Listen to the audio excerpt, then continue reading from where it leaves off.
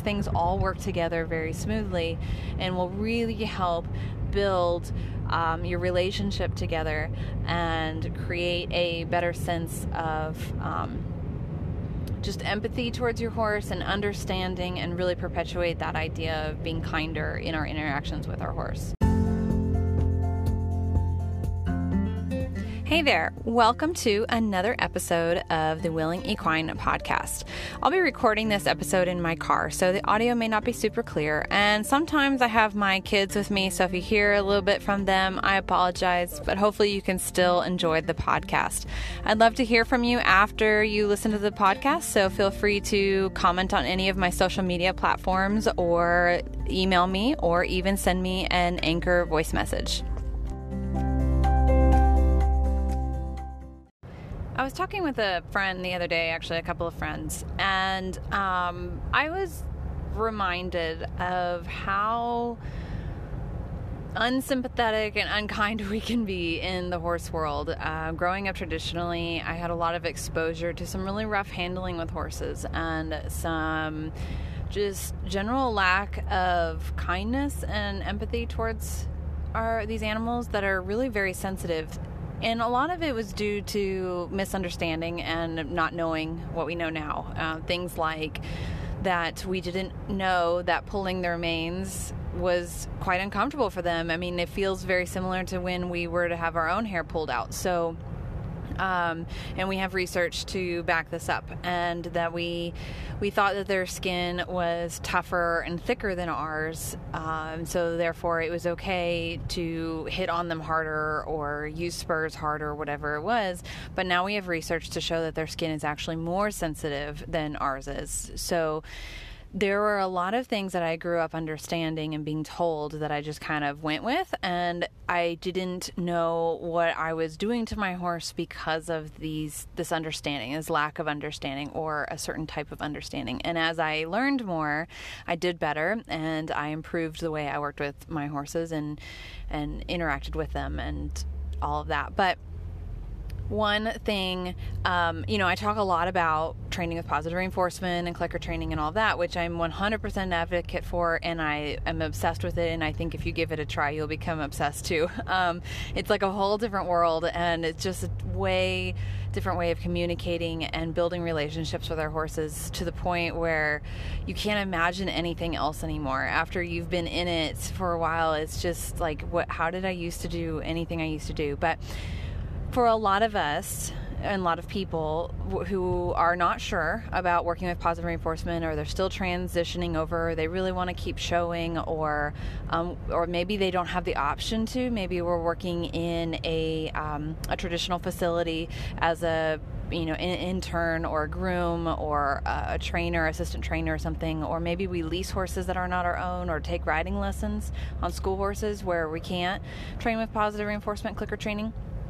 There's a lot of things we can still do, though, or this is kind of the point of this podcast episode, is I want to talk through some of the ideas of how you can make your horse's life better, even though they're not your own, or even if they are your own and you're not ready to make that switch over to positive reinforcement. And in general, just the concept or the idea that I want to go over in this episode is how we can be kinder to our horses, regardless of what form of operant conditioning we're using, whether or not we understand the quadrants and all of this stuff.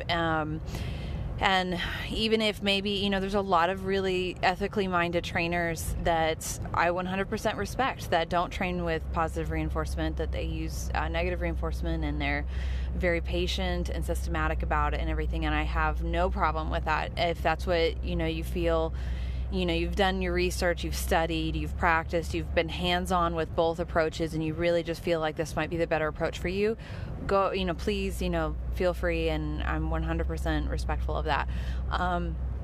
But there are some general ideas, there are some general concepts, some general things we can do regardless of whether we train with positive reinforcement or negative reinforcement, or any other thing that we can do to help our horses experience life a little bit in a little bit kinder way and enjoy their lives a little bit more.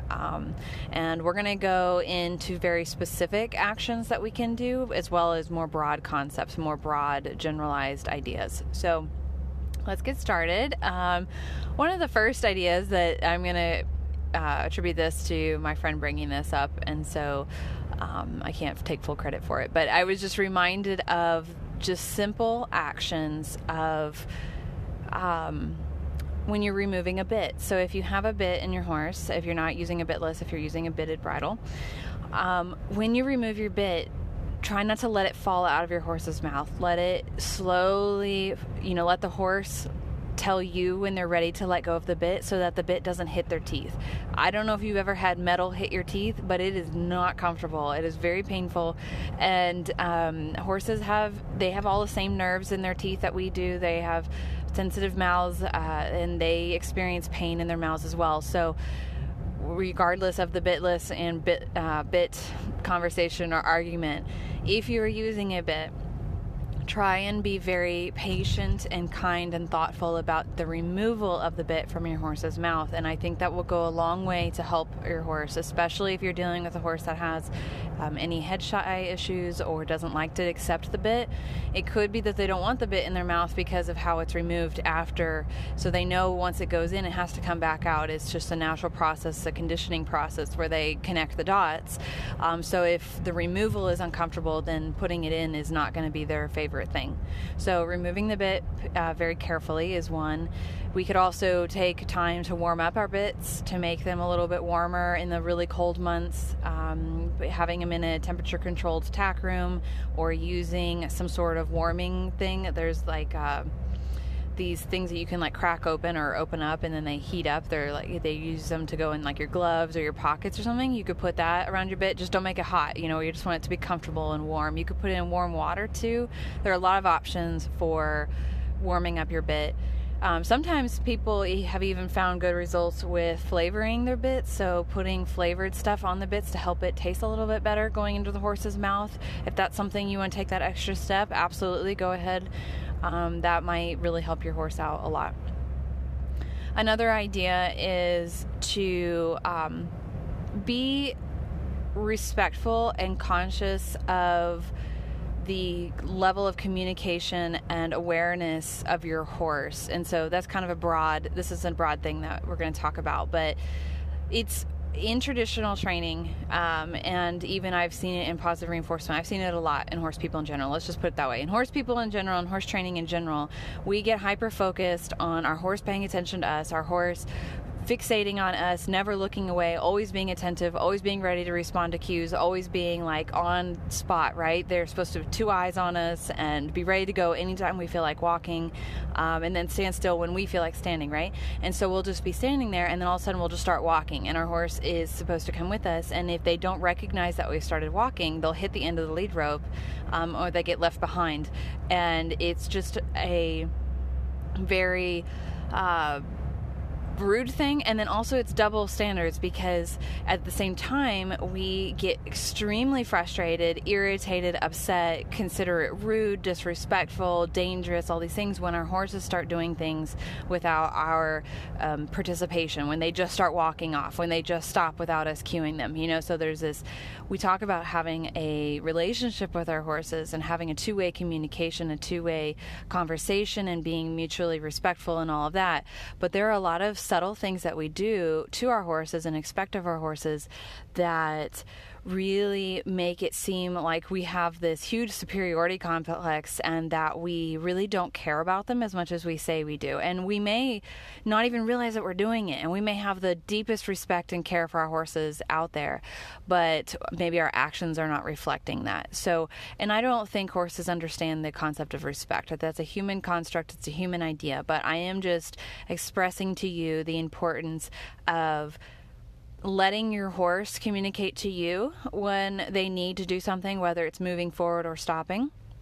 and you respecting that. So I'm really talking about us respecting them. So it's okay that we're using a human construct or a label or a term or whatever you want to call it, because we're talking about us and our way of interacting with the horse. So paying attention to the horse and what they need. And also when we want to go somewhere, when we want to walk forward or we want to stop or we want to ask them to trot or we want to, ask them to turn, to give them a heads up and to give them time to respond. So a lot of times when I'm getting ready to ask my horse to trot, I will give them a verbal cue. I'll say ready, and that I can see them. I can see them perk up. They're like, oh, we're going to trot. And then I'll cue the trot, and then we'll start trotting. And it's this beautiful, smooth transition. Absolutely, like rarely is there any delay. They've prepared themselves. They're ready to go. And then I ask for the trot. So it's like you're looking at the human next to you in this conversation. Let's say there's two people and you're side by side with your BFF, right? You're just walking together, like, and you're getting ready. You're on a jog. Let's say you're on a morning jog. You guys exercise every morning together, and you look beside to your friend and you say, are you ready to start jogging? And then they're like, okay, just 1 second. Okay, now I'm ready. And then you guys start jogging together. That's the type of communication we need to be having with our horses. And you can come up with all kinds of different ways of creating this type of communication. What I'm trying to express to you is the importance of not just abandoning your horse and expecting them to be in this hypervigilant, like really intense, like, oh my gosh, what is she going to do next? Because if I get left behind, or if I'm not ready all the time, I'm going to get punished for it, or I'm going to hit the end of a rope or whatever. Something's going to be uncomfortable, increased pressure, whatever it is. Even with positive reinforcement, there's not that increased pressure, so to speak, like the negative reinforcement pressure, and there's not the positive punishment that follows, but there could be a negative punishment aspect. And I talked about this in a previous podcast episode, actually the exact previous one. Communication errors is what it's called, where we just walk off and we don't give them a cue, we don't communicate to them what we want or what we're going to be doing, and they can experience some negative punishment. So it's a different type of punishment where you are removing the access to a reinforcer, you're taking away something that the animal wants or needs or likes, and it acts as a punisher. So think about it like when you put, two kids are fighting over a toy and you take the toy away. That's a negative punishment situation. So similar things can happen with our horses. So with positive reinforcement, we still need to be very, very mindful of this. And we need to cue everything that we want from the horse and prep them for what we are going to cue. So having this respectful two-way conversation, regardless of the type of training you work with, is really important for improving that level of relationship and respect for your horse, and your horse having a better relationship with you, and showing kindness towards them, showing understanding for what they are having to figure out and problem solve and come up with, and all these things that we expect them to juggle. So that's another area that you can work on.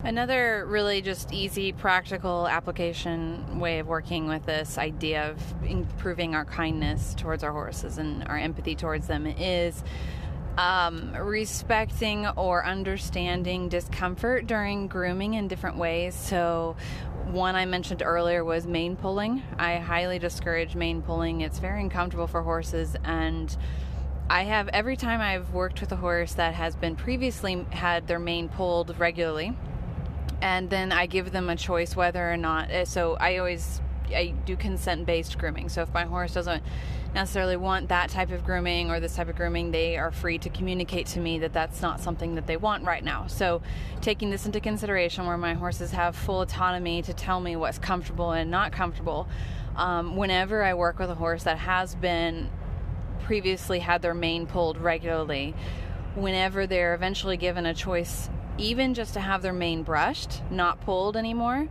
not pulled at this point, they will usually decline, and it takes a very, very, very long time to recondition them to the idea that having their mane brushed gently is very different from having their mane pulled, and that it's not going to be as uncomfortable as it was before. So as much as some horses tolerate it better than others, and we can make our horses stand still for it, and that the show, fashion is to have a pulled mane rather than a cut mane, I think it's really unkind of us to be continuing to do something just for fashion's sake that we understand is painful for our horses.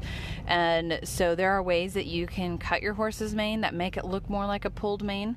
There are lots of different tools out there. There are different techniques. I haven't, I even when I was showing in the hunter jumper world for a long time in dressage too, so for a while I was pulling my horse's mane, but it just never sat right with me. And there are a lot of things I did that I didn't catch on to, so I'm not pretending like I have some sort of extra level of empathy and I, fought the crowds and I went and did something that was abnormal and I'm this hero. Like absolutely not. I did so many things that I should have caught much earlier on, but I didn't. But mane pulling in general, for whatever reason, it really bothered me.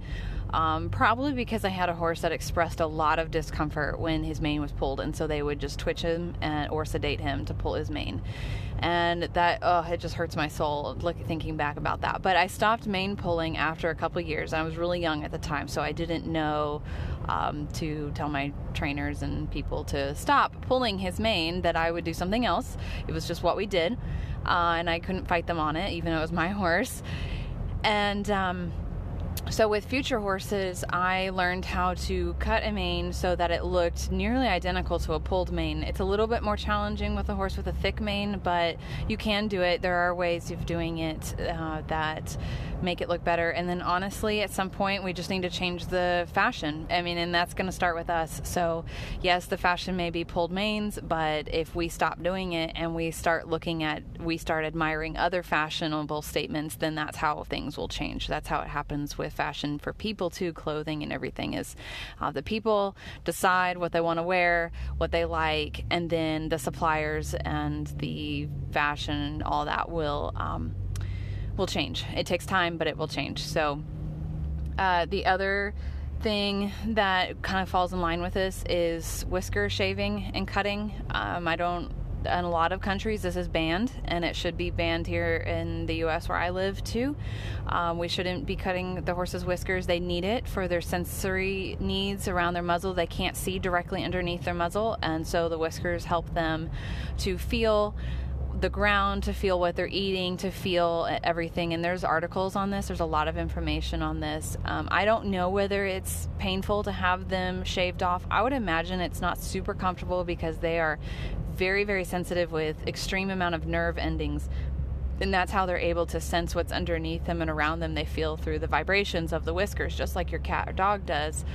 But when we go and shave them, the blades are, they're vibrating, so I can't imagine it's super comfortable. It's probably more obnoxious than painful, but that's something that definitely is a fashion statement alone and serves no actual purpose to cut them off. And it's probably even a safety hazard to have them cut off. So that's something we can do to help improve just a general ethical treatment towards horses. It's a small action, but it's a really important one. So here we'll go into a little bit broader concepts.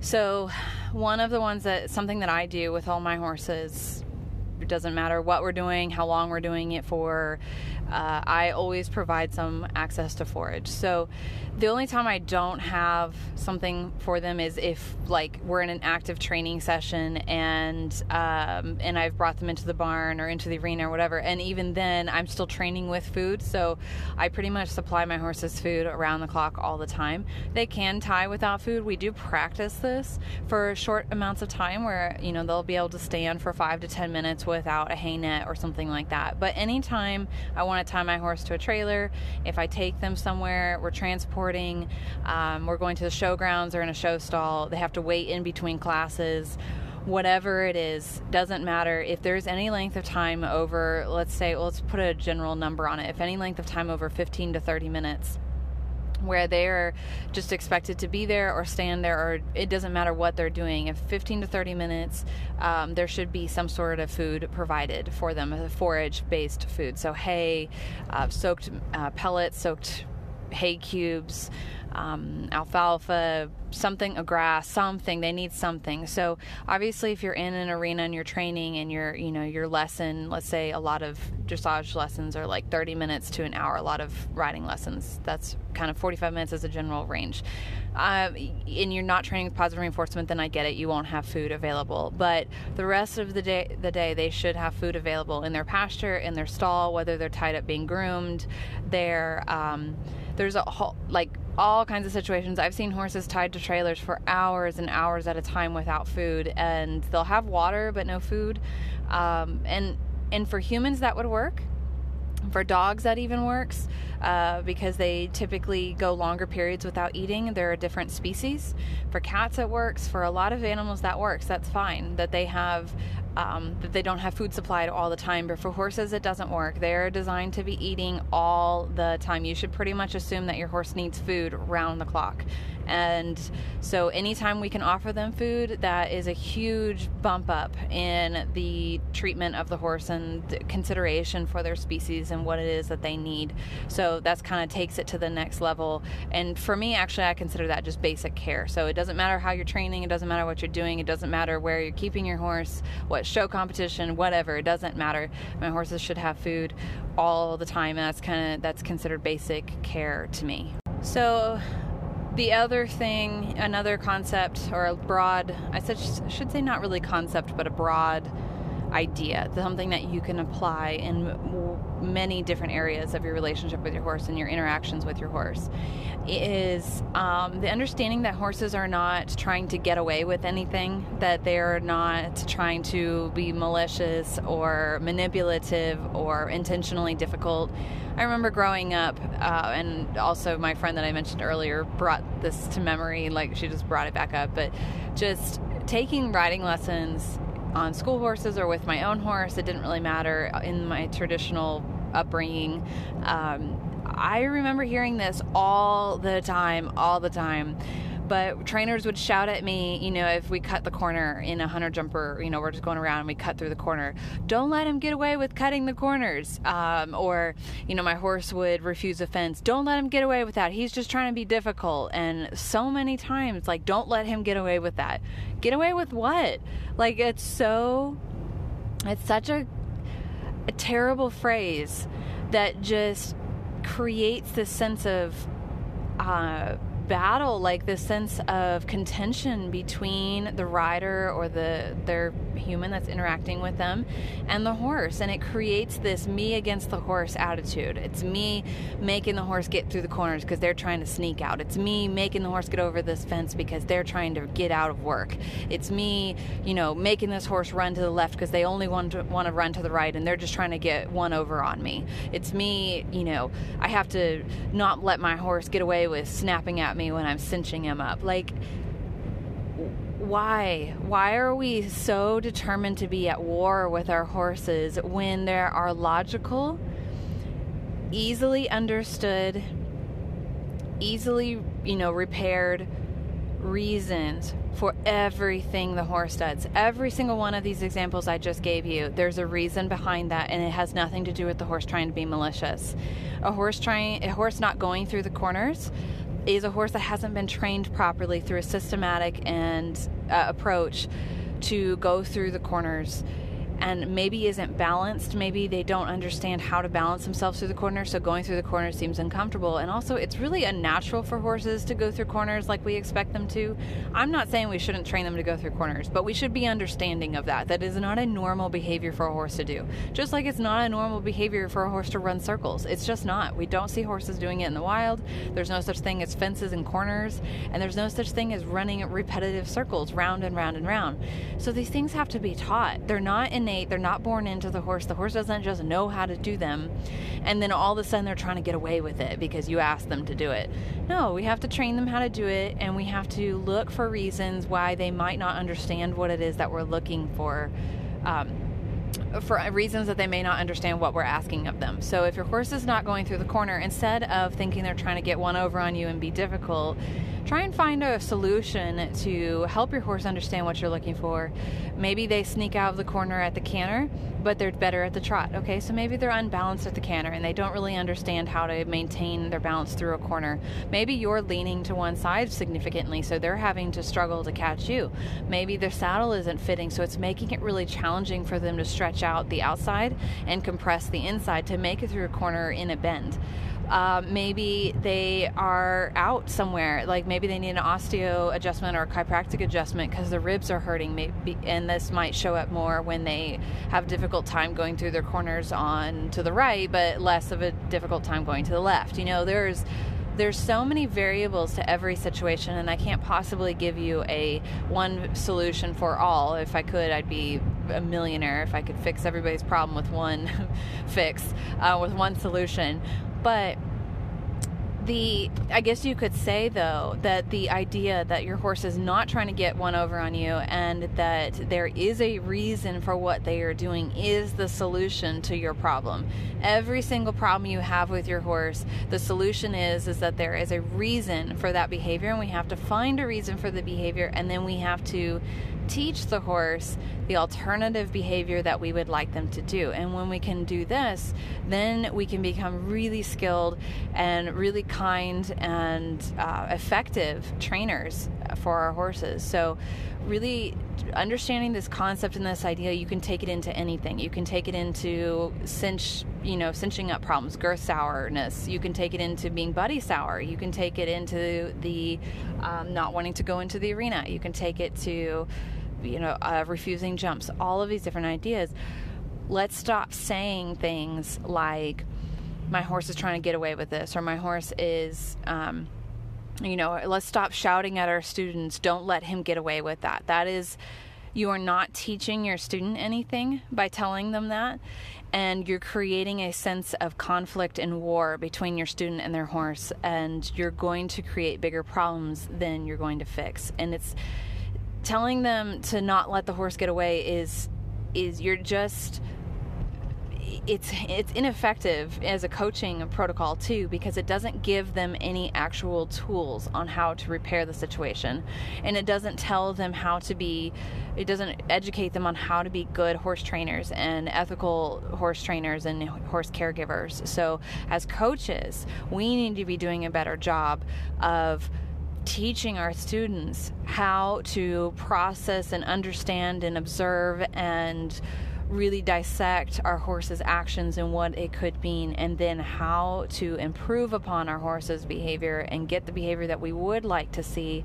in a manner that is effective and ethical at the same time. Which kind of brings me into my next topic. My next idea is our word choice. So word choices in the way we talk about our horses and the way we interact with our horses mentally in our mind, and then it comes out in the way we act with them physically on a day-to-day basis. So again, if we're talking about our horses trying to get away with things, if we're talking about our horses being malicious or difficult, or there's all kinds of other slightly inappropriate words that I could use that I hear horse people use all the time. I hear people cuss about their horses all the time, use terrible words, especially with mares.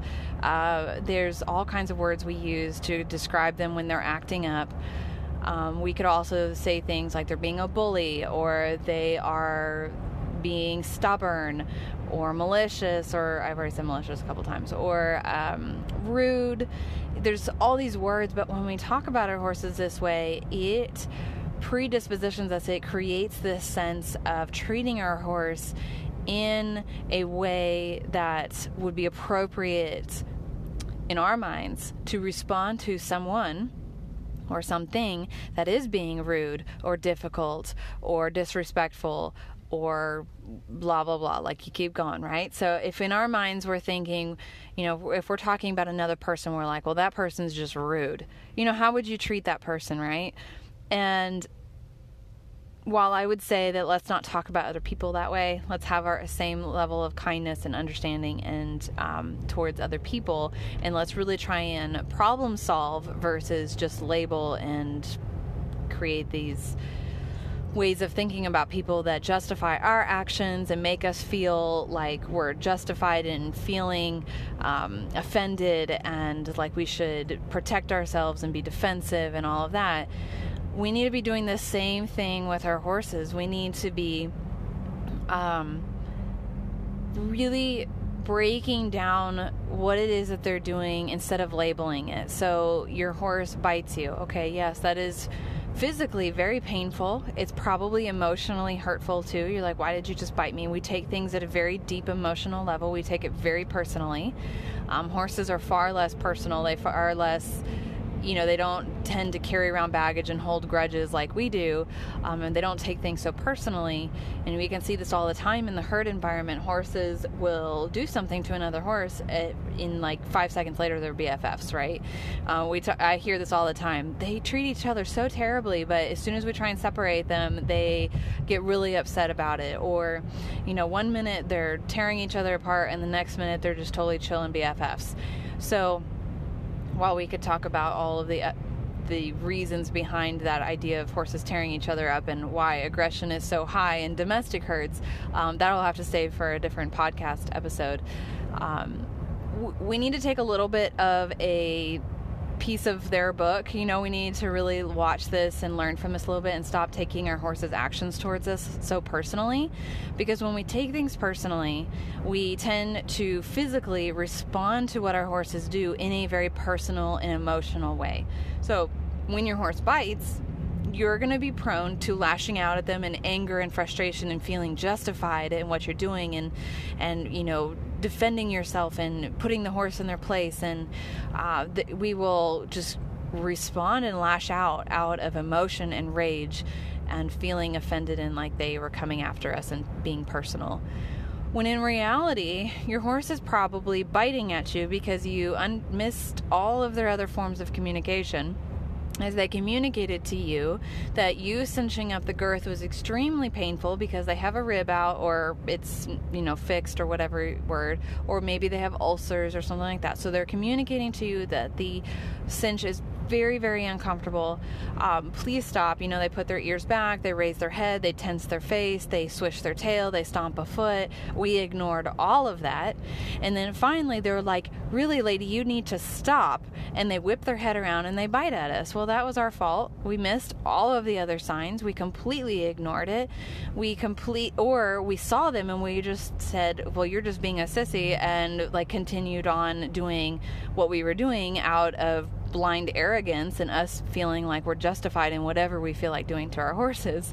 And so we respond out of emotion and rage then to this response from the horse because we feel justified in what we have just done, but we've completely missed the fact that we've blown over all of their forms of communication and have just plowed along doing whatever it is that we want to do, and are using all of these words to justify what it is that we're doing and responding out of emotional rage.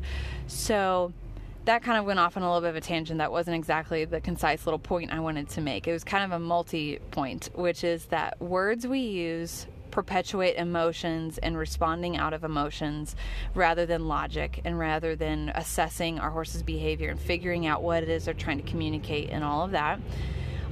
They also help us justify our own actions, whether they were right or wrong, and they are not, especially when they're wrong reactions, it's not helpful for effective and kind training and just general handling of our horses. But then the other point it kind of bled into was the importance of understanding, seeing, and respecting our horse's form of communication, their way of telling us how they're feeling, what's going on, where there is a problem, when a problem is starting to rise. If we just completely ignore all of these signs, if we just blow past them and we continue on our merry way because we've got to get this done, we've got to go get our lesson, we've got to get into the show round, we've got to, my trainer said just to have the horse suck it up, or even from a trainer's perspective, a lot of times we're tempted to blow past the horse's communications because we're on a deadline. Clients will only pay for so long, or we feel like, well, yes, I know the cinch is a little uncomfortable, but at least I'm not doing this or that to you. So there's different ways we'll justify blowing past forms of communication from the horse, or there will be, or we'll just be so focused on achieving a certain goal for the client that we will miss communications from the horse. Not that we did it intentionally, we just happened to accidentally miss it. So when we do not listen to our horses, when we don't see their forms of communication in the subtle form, we create these bigger problems with it, which then create the emotional roller coaster mentioned earlier. But it also creates a sense of lack of understanding and communication and relationship between us and our horses when they are not listened to, when we don't hear them, when they try and communicate with us and we just blow past it. It's a one-sided relationship. So we can be kinder regardless of the type of training that we're using, regardless of whether it's traditional, regardless of whether you're in the show world, regardless of whether you're doing part of positive reinforcement or not, just by listening to our horses' more subtle forms of communication. Okay, so back to some more very bullet point practical application ideas of ways you can implement a little bit kinder interaction with your horse. Different ways you can directly apply these concepts into your day-to-day interactions with your horses. Some ideas I have for you are being a little bit more considerate about our horses' hooves and how they feel. Horses' hooves are actually they have a lot more feeling in them than a lot of us are ever taught as far as when a horse is getting threshed. Thresh is very, very uncomfortable and painful for horses. It's an infection of the foot which has tissue in it that has to expand and contract, and this is where all their weight is bearing on their feet. So treating thrush right away, staying on top of it, is extremely important. Changing the environment to prevent thrush from occurring, also changing the diet to reduce the occurrence of thrush will help tremendously. Also being aware of the fact that when you clean out the feet, if your horse has thrush, this could be a painful process for your horse. So be considerate of that. Another idea is how you groom your horse. So back to previously mentioned about the mane pulling, the same idea I apply to other areas of grooming, like currying. Some of my horses don't really like currying, some of them don't like soft brushes. So letting your horse really communicate to you what forms of grooming they like will be very helpful to you. And even if you're not using a fully consent based, as far as at liberty, your horse can walk away, or they give you start buttons and stuff like that, you can watch their subtle body language forms of communication to tell you what they like and don't like, and respecting that will be really important for building your relationship. Another really practical application idea is the concept of the process of using shaping plans. And you can use this whether you're training traditionally or with positive reinforcement, and everybody should be using this. And actually the best trainers in the world, the reason they're some of the best trainers in the world is because they understand shaping plans whether or not they realize it. And the idea behind shaping plans is that you start off with a very small piece of the end goal that you're looking for. So you have an end goal of teaching a horse to back up, right? And if you're doing it traditionally, you would break it apart into little tiny pieces. So if I want my horse to back up 4 steps, we're going to start off with not just taking 1 step back, but we're going to thin slice it all the way down to, can you just shift your weight back when I apply a little bit of pressure? So you'll start off with that very, very first tiny step of applying just a tiny bit of pressure and just holding it until you see that weight shift, and then you release the pressure. And then you apply a little bit more again until you get that weight shift again, then you release the pressure. And then after 2 or 3 reps of that, then you'll go ahead and say, okay, we're ready for the next step, which means, now you're looking for either a bigger weight shift backwards, or your horse might offer a full step backwards at this point, and then you keep building. And that's a shaping plan. When you set out to train a very specific behavior, break it apart into little tiny pieces, bite-sized pieces for your horse to understand, and then build on it like it's a Lego building block set. You have to start off with your first pieces, and then you just keep building and building and building until you have this big, beautiful construction, or Lego set, but in our horse world, we are building a big, beautiful behavior. And this idea applies all the way to, okay, we're starting off with a green horse, a horse that has never been touched, maybe a feral horse, and eventually we want to go do a dressage course with them. Okay, well, let's shaping plan this to death, and let's break it down into the first, most tiny little piece we can get our horse, that our horse will feel comfortable with and will easily understand, and where they can be successful. Which then brings me to my next one, which is training for your horse's success. So we can do this in a lot of different ways. One of the best ways is to set up the environment for success. So if you you want to teach your horse how to lead, right? And they've never led before, or maybe back up or something like that. Try not to start off in an environment that's highly distracting. There's other horses running around screaming and yelling. There's other people training, and you're distracted and you're stressed from your day or whatever it is. Instead, let's find a nice quiet training area with minimal distraction where they feel comfortable. Maybe they have a buddy nearby that's nice and peaceful. You've taken the time after your stressful day to take some deep breaths, really process what the shaping plan is going to look like, and then you step into the training area with a very clear set of goals and a very step-by-step plan.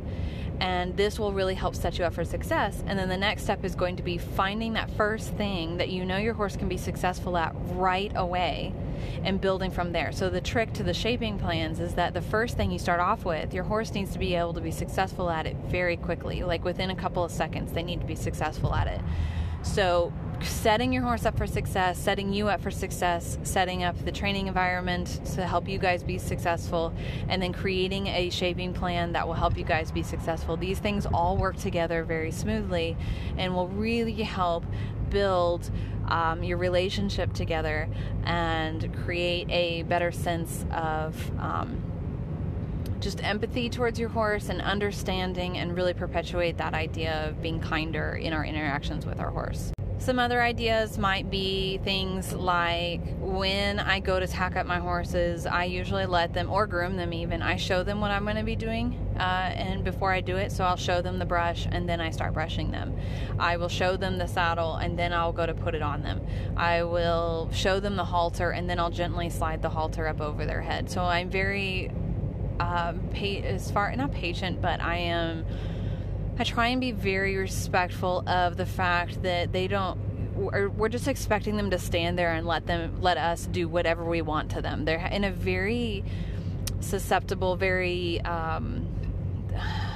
vulnerable, that's the word, vulnerable position, as far as we tie them up, we leave them out in the middle of nowhere, there's no buddies around, as far as nowhere, meaning like your walkway or your grooming stall or whatever. There might be some buddies nearby, but they're trapped in this area, and then we come and go as we please, and we throw all sorts of equipment on them, and then we take them out to the arena, and then we ride them, and then we put them back, and they are not allowed to do anything other than what we're asking them to do, and they're just supposed to accept all of it without blinking an eye, right? So this is a very vulnerable position that we're putting our horses in, and while they can be absolutely prepared to do all of this in an ethical and kind way, and they can handle it very, very well.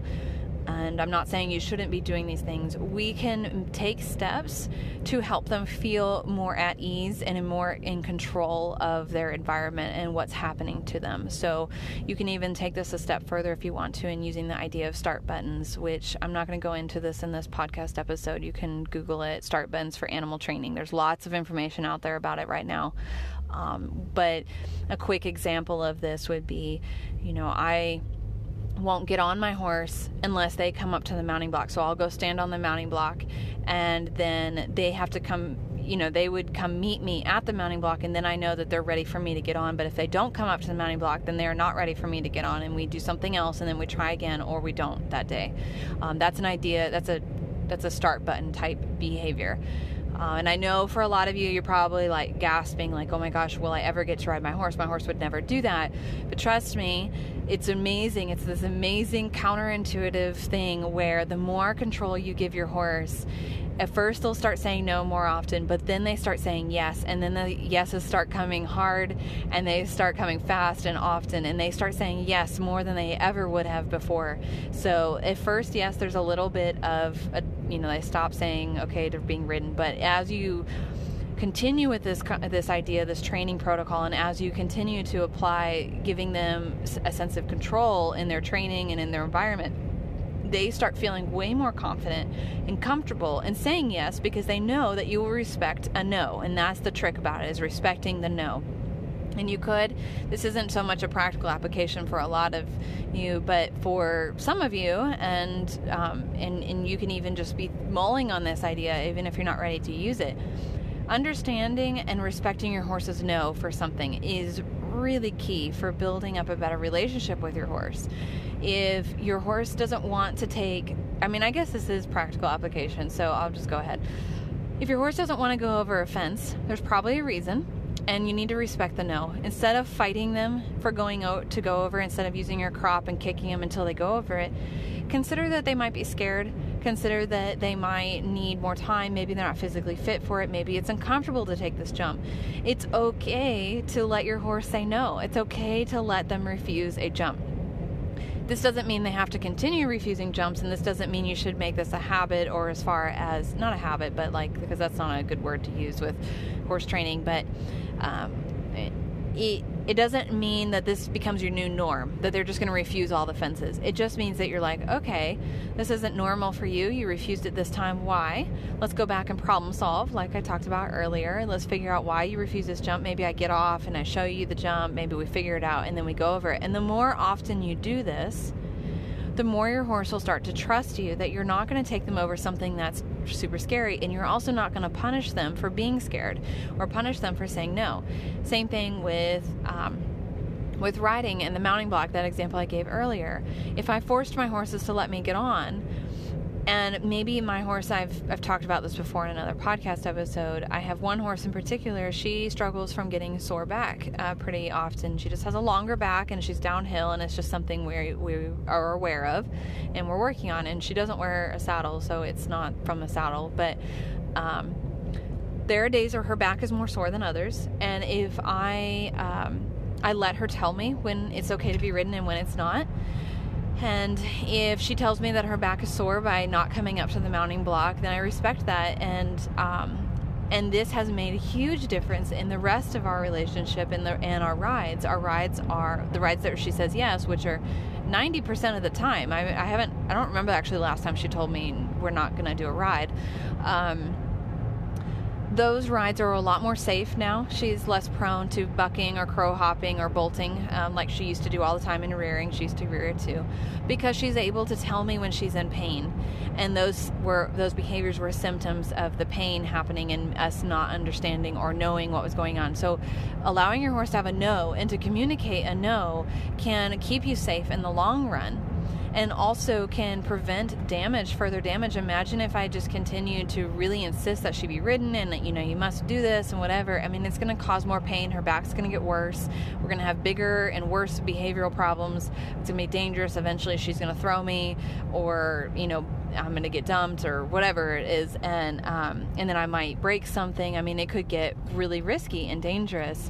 But if we would just listen to our horses telling us no, and telling us that something is wrong, then we could avoid a lot of these common injuries and problems that equestrians have. The injury rate for equestrians is really high, and I feel like it's only that high because we don't listen to our horses. We don't hear them say no. We don't respect or hear and listen to their body language and them communicating that something is wrong. So if we could make a change there, I feel like we could reduce the risk level of being an equestrian. I see a lot of people that are super proud of how many times they've fallen off, or that they've bucked out this horse, or I see all the time like, oh yeah, equestrian, being a horseback rider isn't a sport. Well, why is it that, and then they show a picture of some horse and rider just absolutely getting destroyed, falling over a fence or something like that. And I'm just like, why are we proud of that? Why are we proud of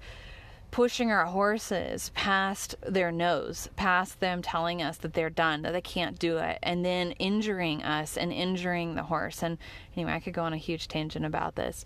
I'm not saying that horses aren't, it isn't a risky sport, and I'm not saying that it's not a sport, and I'm not saying that you can't do high-level performance and that it's going to be perfectly safe every time. But I'm saying I think we could dramatically reduce the risk level if we started listening to our horses a lot more. All right, well, I feel like I have rambled on long enough for this podcast episode, and I could honestly just go and go and go. And I hope there's some practical application stuff in here for you. I know I went on some more like big picture concept stuff, but and I could probably do a part 2 to this as well. And I think that might be, I'll think about some more ideas as they come up, some more things that I hear people refer to or say. And actually, even as I'm saying this, I'm thinking of more ideas of things you could do. But hopefully this gives you a good place to start. And maybe next episode will be part 2 to this. I'll write down some ideas and maybe it'll be a little bit less tangenty. But yeah, and also feel free to send me ideas. I would love to get, if you have ideas of just some practical application, like things like if maybe you're at a traditional barn and you see this all the time, and it's like, it would just be so simple if you did this, or it would make it so much easier if you did this, or what is like a thing that is something that seems so simple or so easy to you now, but wasn't, however long ago, because you didn't know better, right? It just seemed pointless or whatever it was. Like for whatever reason you didn't do it, but now you do it and you're like, this just makes life so much better. My horses are so much happier and it's so easy. It's just something you can do, and it's not a broad concept, clicker training, positive reinforcement, all of that. Like I would love to hear suggestions. Maybe we could create like a series. So if you want to message me on Instagram at The Willing Equine, or email me at info@thewillingequine.com. I'm also on Twitter, Willing Equine, or Facebook at The Willing Equine. And let's see, you can also voice message me here on Anchor. This is the podcast hosting service I use. So that would be fine as well if you want to voice message me ideas. But the other 2 platforms will probably be better. And I would love to hear any ideas you have. And let's just create a series of like practical application. I might end up doing a blog post for it as well. But I think the podcast form is good too, because I can kind of just talk and get it all out, flesh it out. So I would love to hear just something simple. Think about what is something that a person who's just taking riding lessons at a boarding facility or training facility could do to make their horse's life a little bit better, even though it's not their own. And then what are some ideas that somebody who owns a horse that isn't ready to switch over to consent-based or positive reinforcement or all that, or maybe they never will. Maybe it's not that they're not ready. They just don't feel like that's the best pathway, and that's fine. What is something that you feel like could be applied to a traditional training program, or a very, anyway, so to make it more empathetic and understanding of the horse and kinder to the horse, and help improve the relationship. I would love to hear any of those ideas, anyway. So yeah, just send them to me through those platforms, and I look forward to part 2 of this. Thanks so much for listening. If you'd like to find out more, head to my website, thewillingequine.com. On there, I have a really extensive blog. I'm a very prolific writer. And I also have an FAQ page. And the FAQ has all kinds of things. It has questions and answers about training and about my training specifically, as well as just general about working with positive reinforcement. There's also sections on there about health and behavior. So all of that. I'm also on a lot of different social media platforms, Instagram, YouTube, Facebook, so check those out. And I'd love to hear from you, so don't hesitate to email or send me a message.